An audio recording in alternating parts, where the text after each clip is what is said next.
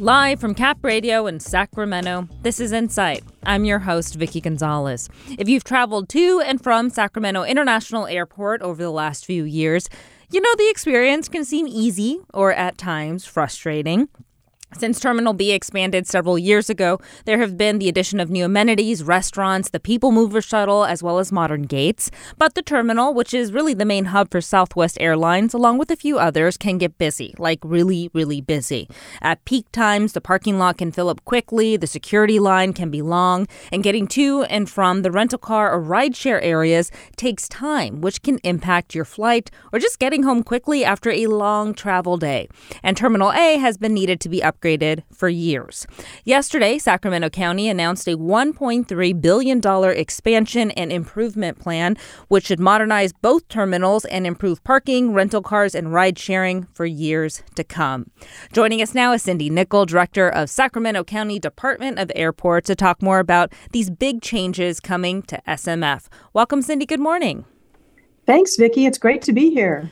So many of us who have lived here for a while remember the airport before these major Terminal B expansion as well as the upgrade. Walk us through the history of Sacramento International Airport and its evolution. Sure. So, obviously it's grown over time as the passenger numbers have increased.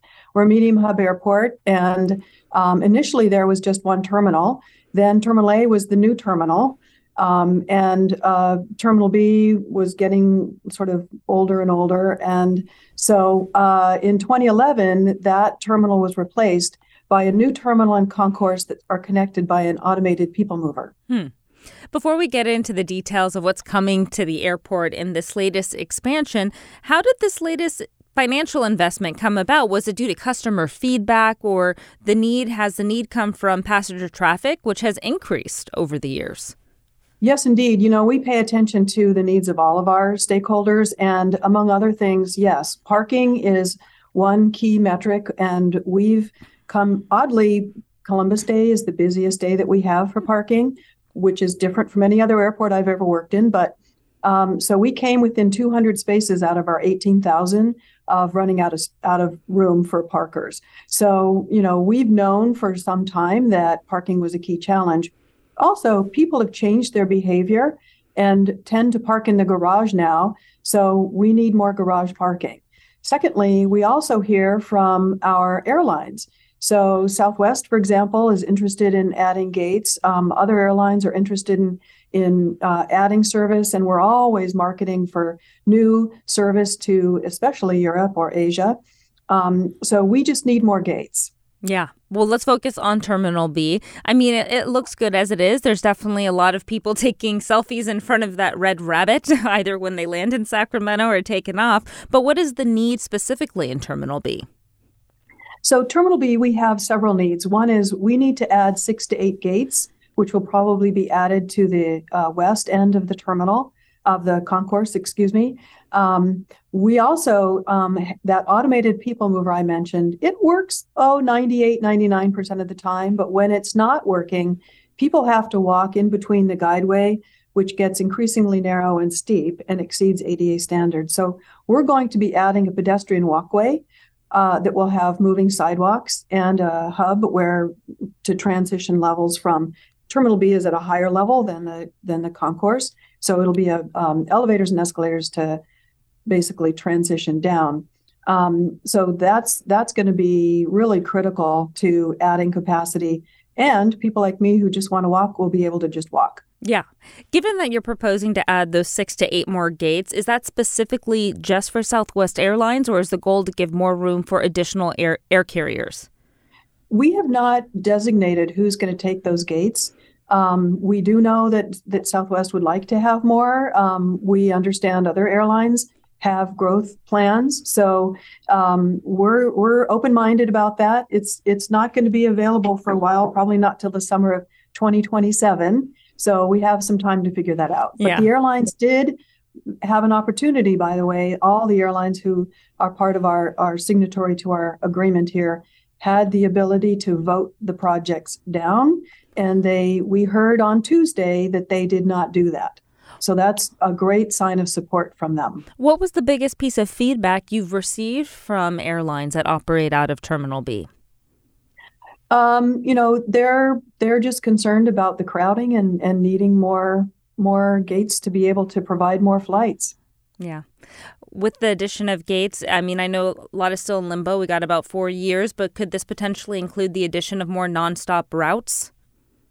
Yes, we're always marketing for more routes. Actually, this is an interesting statistic. The busiest route in the United States that's not served is between here and Orlando. Really? And so, yes, so we're always looking at the statistics. Where are people trying to go, especially where they have to hub through somewhere else?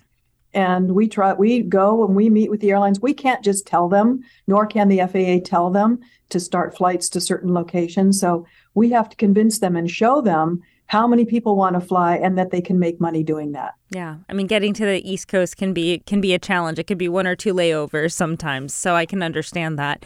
You touched upon parking and how, it was kind of a squeeze at the end of last year. I know you were doing some renovations as well to some parking spots. I know from personal experience, it got kind of nerve-wracking in some moments, wondering if we were actually going to get a spot. So parking can be tricky, especially on those busy travel periods like you talked about, on holidays, even a random Friday.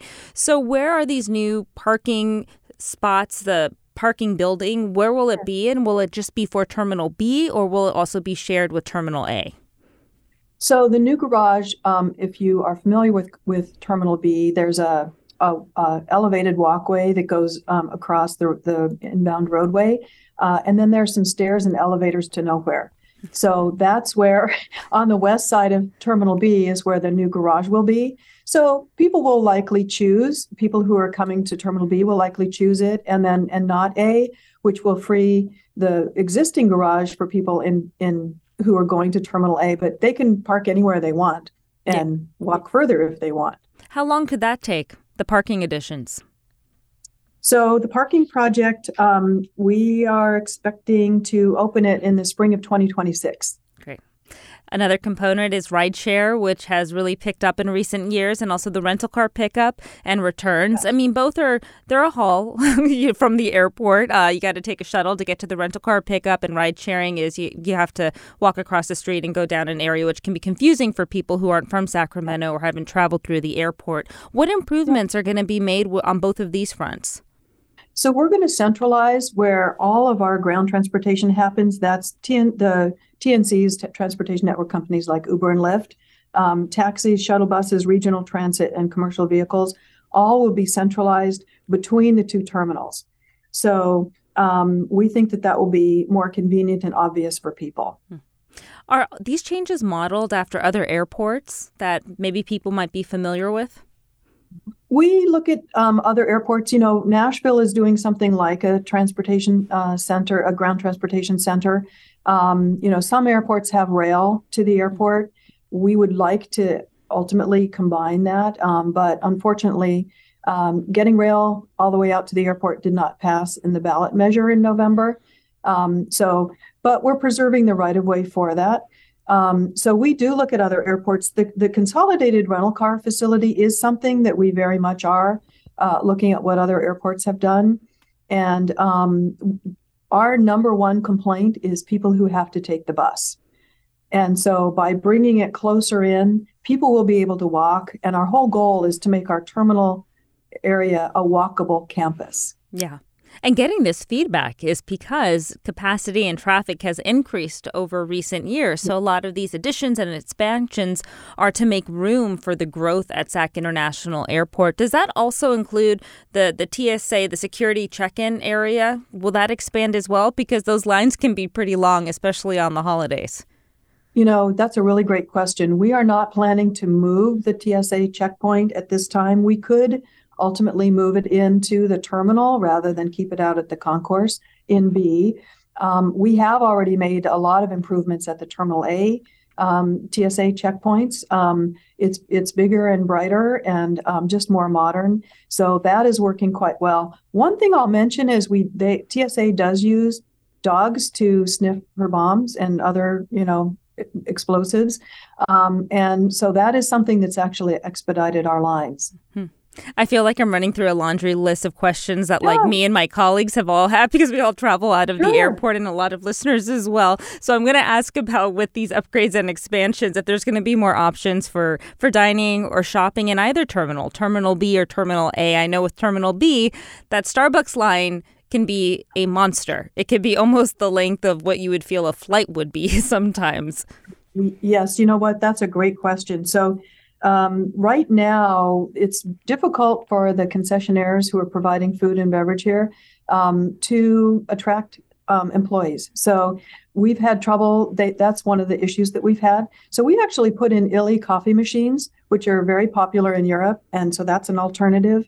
But longer term, basically the first half of this year, we're going to be putting out a request for qualifications for new food and beverage for 18 locations that are 30,000 square feet in both terminals. So we really want community involvement in this. So we put out surveys to our community and passengers to find out what they want. What kinds of food do they want? What kinds of offerings? What kind of price points do they want? So we got, I think it's over 2,500 responses to that survey. And so we're taking that into account in terms of what we are going to be asking for. So, yes, we expect to see a lot of change. Those would be put in place in 2024. 2,500 responses, that seems significant. What does that signal to you? I think there's a lot of interest and pride that we have in our community and our passengers in this airport. So I think they feel like it's theirs and they want to have a voice in terms of, what we offer. Yeah. We've been talking a lot about Terminal B. What improvements or expansion will this $1.3 billion include for Terminal A?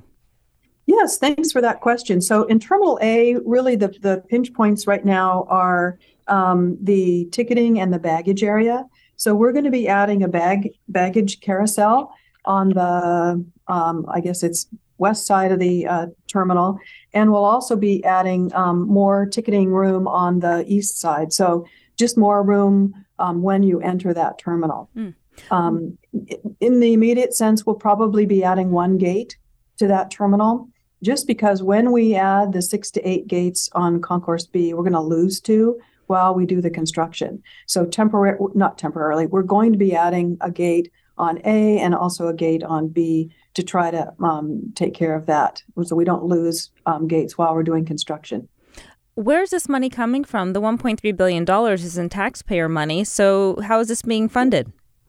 Thank you for emphasizing that. It is not taxpayer money. And basically, we have 3 traditional sources of money that we're using. One is federal grants. Another is passenger facility charges. When you buy a ticket, you pay $4.50. And then also user fees. So the airlines pay for landing fees and terminal rents. We also have, as I mentioned, various fees that are charged to passengers. We get parking revenue. We get revenue from the food and beverage concessionaires, et cetera. There are 3 new sources that weren't here when the big build was done in 2011. One is Congress passed the bipartisan infrastructure law, which brings us about $70 million that we'll be able to use. Also, we have a customer facility charge that rental car users pay now. And there are new low-cost federal loans that are available to us that we'll be taking advantage of.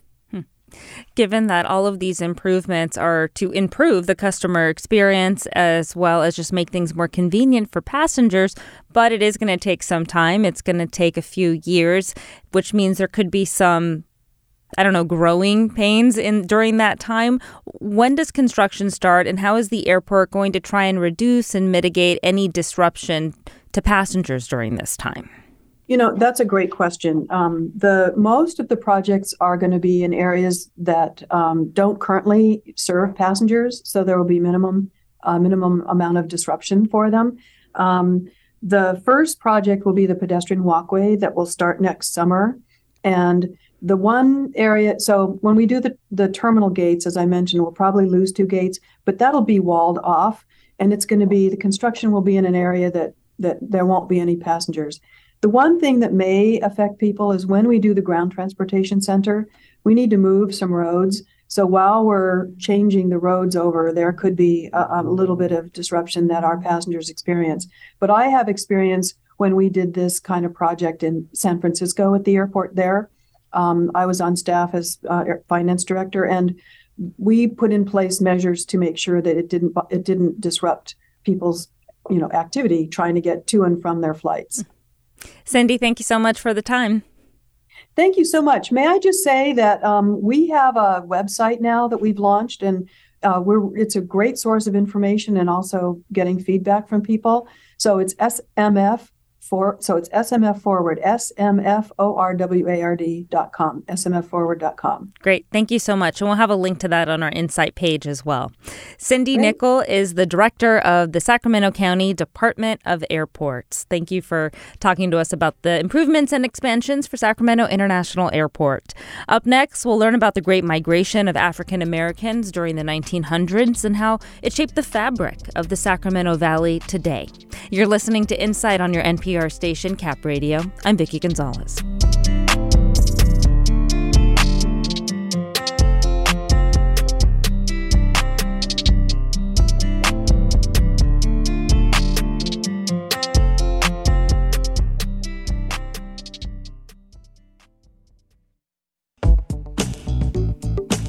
Welcome back to Insight here on Cap Radio. I'm your host, Vicki Gonzalez. The Great Migration is considered one of the greatest movements of people in United States history. Millions of African Americans leaving the oppressive and violent Jim Crow South with the hope of finding more tolerance, equity, and opportunity. According to the National Archives, this period spans from roughly 1910 to 1970, where roughly 6 million African Americans set new roots in the Midwest, the North, and the West, a number that was roughly equivalent to half of the total Black population. This time period really isn't that long ago, and people who went on this uncertain and trying journey are still alive today to share their story or pass down the stories of their elders. But little is known about the experiences of African Americans during this time, and this migration has shaped the fabric of Northern California today. A professor is embarking on understanding how the Great Migration shaped the Sacramento Valley and the Bay Area. Searching for Californians who identify as African American, attended a school in the Bay Area or Sacramento Valley during this period, and either they or their parents were born in the South. Joining us now is Mariama Gray, an associate professor of educational leadership at CSU East Bay, with more about her Great Migration study. Thanks for making the time, Professor Gray. Thank you for having me. So you yourself are a fourth-generation Californian. When did you start learning about the Great Migration? I actually didn't learn about the Great Migration for a very long time. I'm ashamed to say that I learned about it when reading Isabel Wilkerson's book, The Warmth of Other Suns. But I had been surrounded by stories of the Great Migration throughout my entire life. I just didn't have a name for it. Right. So listening to my grandmother's stories and my mother's stories, I was listening to stories of the Great Migration then. When did you start thinking about doing research and a study on this? You know, it really came from conversations with my grandmother. She grew up in Northern California. She went to schools in Grass Valley and Vallejo. And during that time, she really experienced a lot of anti-Blackness. So she experienced racial violence from her classmates.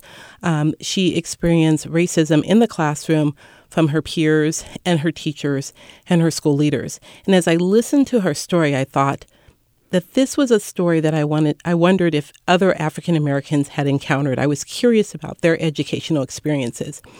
And really what we know about the Great Migration is that there are lessons that the elders of this generation, who are still alive and with us, can teach us about the problems that we're facing in education today. For those who may be learning of the Great Migration for the first time, actually putting a name to this, as you just touched upon, how do you explain it to people? Well, you did a great job in your introduction. So I explained it in very similar ways. It's the mass migration, really the fleeing of 6 million African Americans from the South to the North, to the West, to the East, for really 3 reasons. So economic exploitation, racial violence, and political disenfranchisement. African Americans in the South were hearing from some of their colleagues and also recruiters and newspapers in the North that there was improved opportunity for them. economic opportunity, for sure, and that racial relations were improved to some extent. And they were being treated brutally in the South. They were subject to lynching. They were experiencing debt peonage. And they were not able to vote and change the racial spatial order of the day. And so they voted with their feet, and they moved out to places where maybe they could live a little bit better. Yeah, and they spanned, this spans across a variety of states from the north to the Midwest to the West. When did African Americans begin arriving and planting roots in Northern California, which is the subject of your study?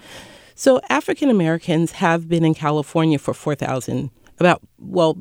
about 4,000 African Americans have lived in California since before the Great Migration started. So we've been here for a really long time. We've been here since the 1860s. So African Americans started to move, though. There are many waves, but when we talk about the Great Migration between 1910 and 1940, that's our first wave. And then about that time, you see maybe roughly about 30,000 or so moving during that period. But between 1950 and 1970, you have 300,000 African Americans moving, and mostly for jobs in the defense industry and manufacturing. Yeah, so that's a significant increase. Right. Do you know what states from the South they were mostly coming from? Right. Yeah. African Americans follow this migratory pattern of the trains because, in this time, automobiles were expensive. So not everyone could afford to own one. So some people did travel by car, but mostly people followed the railway lines. So when you were escaping the South, you followed whatever train could get you out to the north.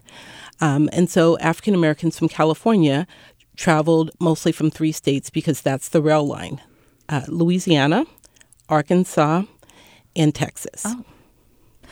When I think of historically Black communities just in Sacramento, I think of Oak Park and Del Paso Heights. I mean, were these directly shaped by the Great Migration? Yes. Although I want to tell you a little quick story about Del Paso Heights. Del Paso Heights comes to be because of eminent domain. There were earlier African-American communities before that. So one of the communities was around the WX freeway. And due to eminent domain, the state took that land and built a freeway and destroyed the African-American community, and they had to find another place to live. And one of those places where they were allowed to live was Del Paso Heights. So that community is directly shaped by the Great Migration and by also just disruption, which is pretty common with African-American communities. Oak Park was not a community that initially was open to African-American people, if you can believe it.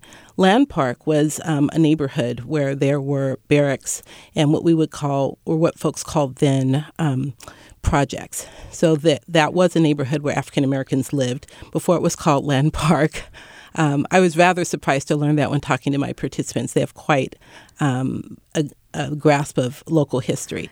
And so, and just general Rosemont and that, Sacramento proper, those were places where African Americans lived. Right. I mean, I could just imagine how much you learn just from listening to people and their lived experience and what they went through and their families went through. You tweeted that, the experience of the children of the Great Migration in Northern California and their stories, they weren't really what you expected. And when I was looking at your thread on Twitter, you shared, really the dangerous journey to travel from the South to the West. What safety measures did African Americans take to get to Northern California safely?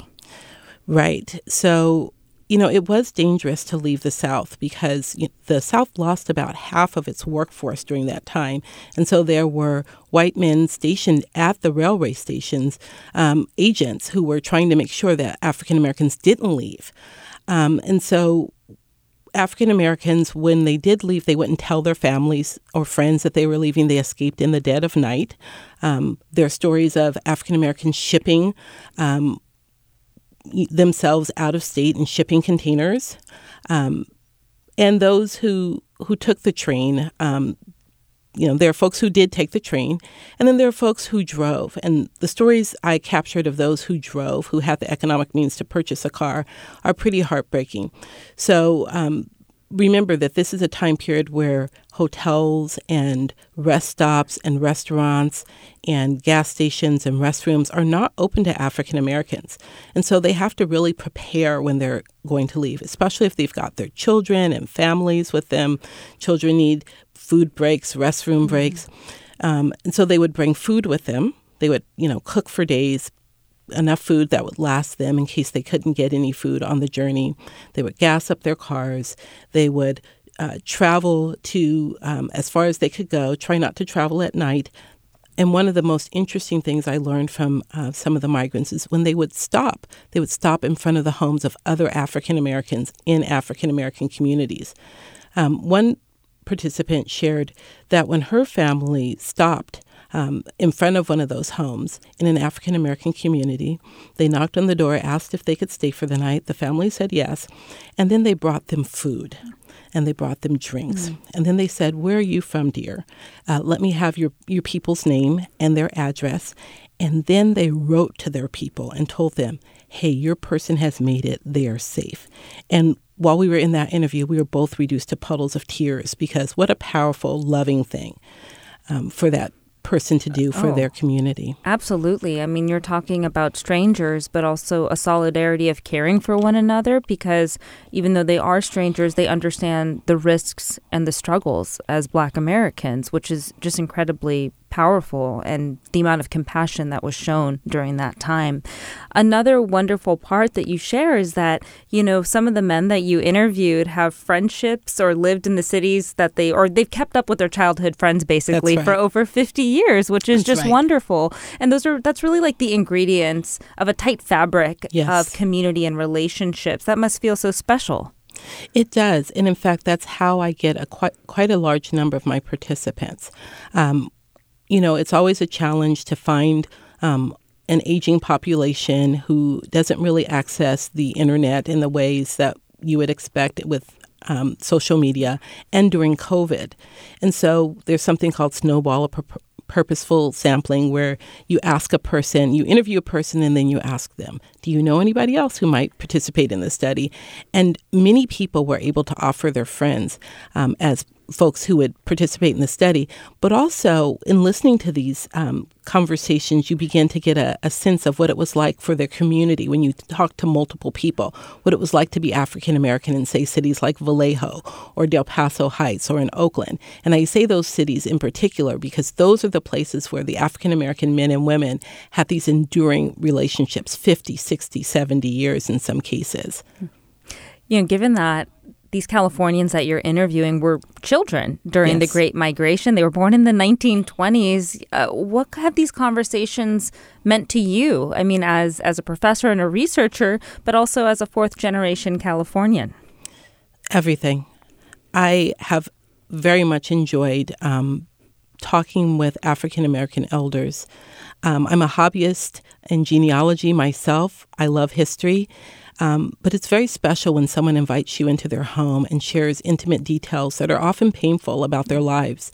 Many told me that this was the first time that they had shared these stories with about their lives. And so I have this archive for each family member. Each time I interview someone, I create a folder with the interview, with a transcript, with all of the artifacts, so that they can then share it with their family. I know the importance of African American history having started with my own family, and I know how very little African Americans know about their families' migration journeys.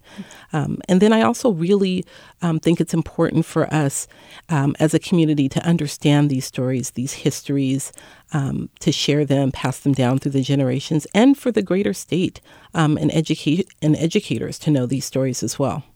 You're listening to Insight here on Cap Radio, and if you're just joining us, we're talking with Professor Mariama Gray and her study about the Great Migration of African Americans from the South and how it really shaped Northern California. So although the goal of the Great Migration was motivated to leave racism, violence, and discrimination, that wasn't necessarily the case when African Americans arrived in Northern California. What was early life like for African Americans? Right. Yeah, it was pretty difficult. African Americans, as I shared earlier, were really leaving for three reasons: economic precarity, racial violence, political disenfranchisement, and they found those same things here. California, well, let's talk about the North first of all. The North was not a place that was immune to lynchings of African Americans. African Americans were lynched in Oregon and in California, surprisingly. And California had an active Klan. California is a state that was founded as a segregationist state. It wasn't around during it was founded during a time when they were able to escape the issues going on with the Civil War, but yet there were sympathizers with the Southern predicament. And the Democrats were quite strong here in this state. And the Democrats were the party that at the time wanted segregation and wanted slavery. Yeah, that's an important clarification. Yeah. So African Americans who come here in terms of economic precarity, in the South, they experienced debt peonage, right? They were farmers and sharecroppers, really sharecroppers, not farmers, sharecroppers. And in California, they came to work, and what they found was they were not able to work in the high-status jobs that their white peers were able to work in. And then when they wanted to move up in terms of employment, they were not able to move up. They were not given supervisory roles. And in the rare case that they were, one of the participants shared that he was given a supervisory role, and he was told by his white employees that they would not take orders from an inward. So that was pretty difficult. So there was a lot of employment discrimination. And then in terms of racial violence, again, there were places where African Americans knew that they could not live. They were African American young men in my study share story after story of their encounters with the police. And that now the state, like the nation, has a large African American incarcerated population. And so that's another form of political disenfranchisement because when they come out, they're unable to vote. So there's the political disenfranchisement there. A piece of the story, though, that I want to tell that really comes out in the interviews is around where African Americans live or how they live when they first arrive. So you can imagine folks coming to the state with very little. I talked to you a little bit about debt peonage and about the poverty that they lived in before coming to California. So when they arrive, they don't have very much. And there's also, especially for folks who are arriving in the 30s and 40s, there's this unexpected boom of folks. There's insufficient housing. And then there's housing discrimination. And so African Americans have to figure out where to live. And so they get creative. They are allowed to live in particular areas of the city because of redlining and basically covenants banning minorities from living in certain neighborhoods. Well, not only that, just outright discrimination from folks who would rent to them. So they weren't even purchasing yet. They wouldn't rent to them. And they live in, for example, multiple families live in one house. One of my participants shared the story of living in the garage of a house. There were 9 people living in one garage. So multiple families. There was Richard and his cousin Bernice and all of their uncles, all living in a garage. And at the time, they were not two-car garages. They were one-car garages. They had a rope that they would string between lengthwise in the garage, and they would hang a sheet over it, and that was how they were able to create some kind of privacy. So multiple families living in a house. And when new families moved, they would often ask one another where to live. They would share their housing. They would share information about jobs. And so that's how the early African Americans lived. Mm-hmm. What surprised you most about everything that you've discovered from talking to people who are a direct lineage of the Great Migration? A lot of things were interesting and surprising to me. I think this idea that when I listen to folks, it really disabused me of a lot of the myths about the African American community.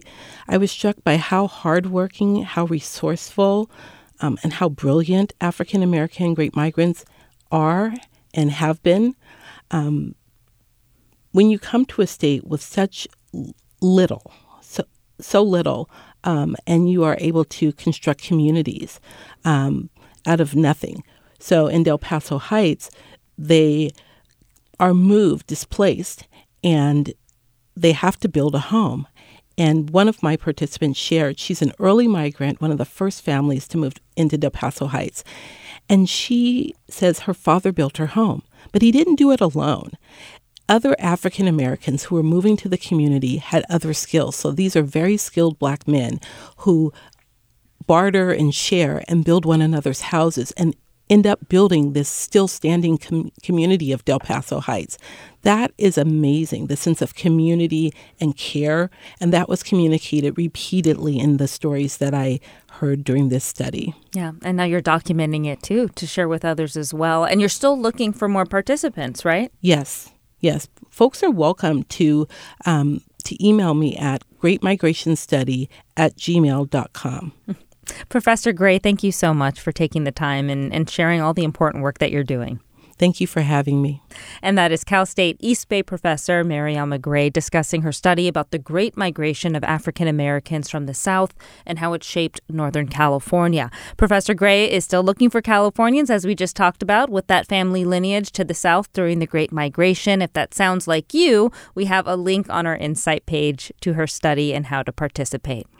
Still ahead, we're going to head to Vallejo and learn about Ashay by the Bay, a Black and multicultural children's bookstore, to leave you with some reading recommendation for children and adults. You're listening to Insight here on Cap Radio. I'm your host, Vicky Gonzalez. We're back in just a moment.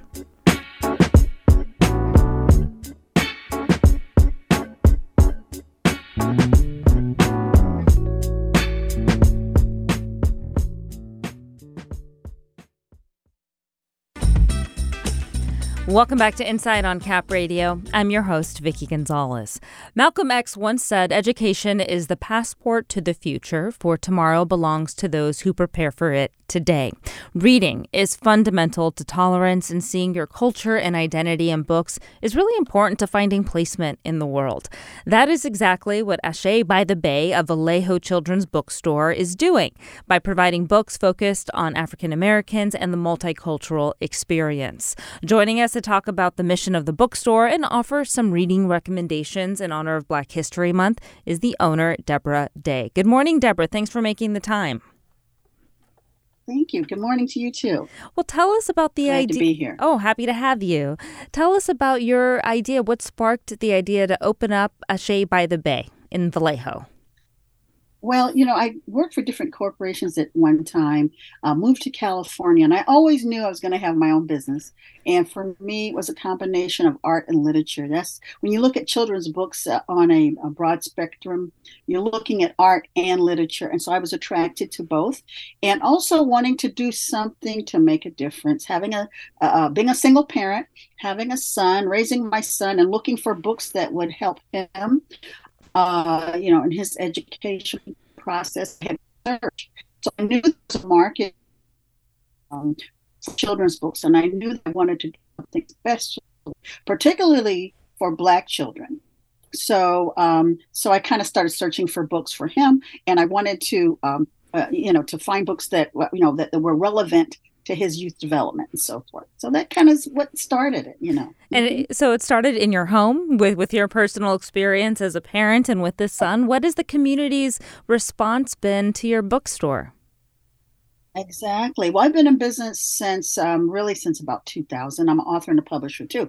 So the community's response, here is, but a lot of people don't know I live in Vallejo, but I started doing events all over the Bay Area. That's how I really started. And I would take my book, and then people would say, I love your book, but I have children this age, and if you can get this book. So it started as a way of me trying to help other people find books for their children. And then I'd be at events, and I connect with educators and principals and people like that. And they go, "Oh, wow, you have a great selection of books." And it just grew organically. Mm-hmm. So, yeah, it was a challenging time at different times, because I remember going to events and people would look at me, and then they look at my books, and they would, sometimes I'd get frowns, because it would mostly be books for Black children. And so, I at some point, and that never bothered me, because I knew I had a purpose and this was part of it. And at some point, I started adding more multicultural books because I started getting requests, especially for Spanish bilingual books. But that didn't deter me. I come from the Midwest. We have a very strong work ethic there. And having experienced a few things there in the Midwest and a little racism and discrimination, I don't want to just focus on that, but I had already been through that. So my mind was already set on, what I was going to do here now that I'm in California. And I just saw a market, and I wanted to help fill that market and do something to help our children. Well, given that we're at the beginning of Black History Month, and I know for you it's not just a month, it's year round, but what would you tell someone with a different background that wants to learn more and wants to start by learning more from reading? What recommendations do you have? Well, we have to make sure that our children have books that are culturally relevant, not just for their culture, but for other cultures as well. And when we can provide books like that for children, it's going to make a huge difference in how they see the world. So for parents, I always say, we got to start them young. In my collection, I have books baby to 3 and K through 12. So baby to 3 books are the little board books, the little square board books that kids can handle and read. They're a little more interactive, right? Like you can touch and feel stuff too. Exactly. And that they can handle themselves. And so I have a huge selection of books in that category, but I also have, my largest category is ages 4 to 8. So ages 4 to 8 has a lot of picture books. So, children are very visual. And I got to say, the art illustration now and the types of illustrators are doing with the different colors and pigments and all, everything has technically changed, So it's exciting, and kids really can zoom in on the color saturation in the art. It's just very good. So having said that, picture books are the first thing, that they start reading themselves and that people can really engage kids with is through art. Then when they open the book, they start getting into the stories, and I just got great stories. So if you ask me what's my favorite book, it's a difficult question for me to answer because I have so many favorite books. I could show you, but I have so many favorite books. I was looking at all the books that you have behind you. I mean, which is appropriate. You're an independent bookstore, but so I can totally see that. It's like choosing what child is your favorite. There's so many to choose from, and it depends on the age too, I would imagine, and where that child is in their life. Given that you're touching upon like how artistic and vibrant these books are now, do you think that's also because like in the current world we live in, there's streaming services, there's television, there's video games, that really helps develop an interest among children, and particularly Black children, as you're talking about, into reading and, and kind of giving the screen time a break and opening up a book instead? Yeah, books have a lot of competition right now. Kids are so distracted by all the devices and so forth, but we have to have books. So that does help that they're more engaging. But we also have to remember when we're talking about African American children, we have to make sure to include culturally relevant books. Now, what does that mean? What that means that these are books that they can identify with, where they see images of themselves, not just how they think and talk, but also in how they act. They see their communities in the art illustrations or in the stories, where also they're the main character. These are the stories that are really important and are popular, but important to their own social emotional development, youth development, all of this. So the culturally relevant phrase, you'll hear this a lot with educators. And this is what is happening in a lot of our schools, is moving towards that direction in their classroom libraries, or their classroom libraries look like the students that are sitting in the classrooms, right? Right. So I want to say, and I hope I'm not getting too far off the point, but that is very important. By the way, I want to tell you, when I started my business, my online business, I took the phrase, the #1 Black children's bookstore. I did this because I wanted people to identify that with our book selection, but I also have the phrase, the largest African-American and multicultural children's bookstore, because I wanted them to know that we also have multicultural books. But my first priority was always to African-American children, because I see what was happening in the schools in terms of not having the right literature for the kids to read. The books that I carry too, we don't do textbooks. So that's curriculum. That's another category. I focus on books that kids would read for their own enjoyment, or books that teachers may have to support the curriculum that they have, fiction, nonfiction, themed books. We even carry graphic novels. We also have STEM, all kind of great stories. But when it comes to our history, I try to have a lot of books that focus on the different eras of our history, and that's just one category. You know what I'm saying? So yeah, we try to have a nice assortment of books that not just African American children would be interested in, but all children. Right. Yeah, we have an incredibly diverse area. I mean, in a state at that point. But when you're talking about textbooks or curriculum, that's a completely different subject matter. When it comes to reading for enjoyment, do you recommend parents invest in home libraries? Oh gosh, yes. I'm so glad you mentioned that, because I remember when I was doing events and I would tell parents, you know what, you got to build your home libraries. And the purpose was so that you can take them to the library, and that's another experience. That's great. But when they see books in their homes and stacks of books, and parents are also engaging and reading the books to their kids, that's another level. And that has to happen so that kids will be ready for school. And so we have books that are for that purpose. What we call childhood books, books that teach the fundamentals, books, stories that will help them in their social emotional development. But yes, home libraries are important. Reading to your child. Forget the organization does the read, sing, play. I think it's first 5. But I'm just saying that I'm so happy to make a commercial, because that is the key right there. You got to read to your child. You got to have fun. You got to make it a fun activity. And when parents can do that, that's going to make all the difference in the world. And you are an important piece of that, Deborah. Thank you so much. Thank you. Okay. Thank you so much, Deborah. Deborah Day is the owner of Ashay by the Bay Bookstore. That is a Black and multicultural children's bookstore located in Vallejo. That is it for Insight today. You can learn more about our guests at capradio.org/insight. You could also subscribe to the Insight podcast on Apple, Spotify, or wherever you listen to your podcasts. If you want to join the conversation, you can email us at insight@capradio.org. Thank you to producers Nick Dobis and Victor Corral Martinez, with managing editor Aram Sarkisian. Our digital producer is Megan Minata. Insight's technical director is Mark Jones, and our engineer is Chris Feltz. Our show music is produced by Adrian Gilmore. And I'm Vicki Gonzalez. Thanks for joining us. Have a great weekend. We'll catch you back here on Monday.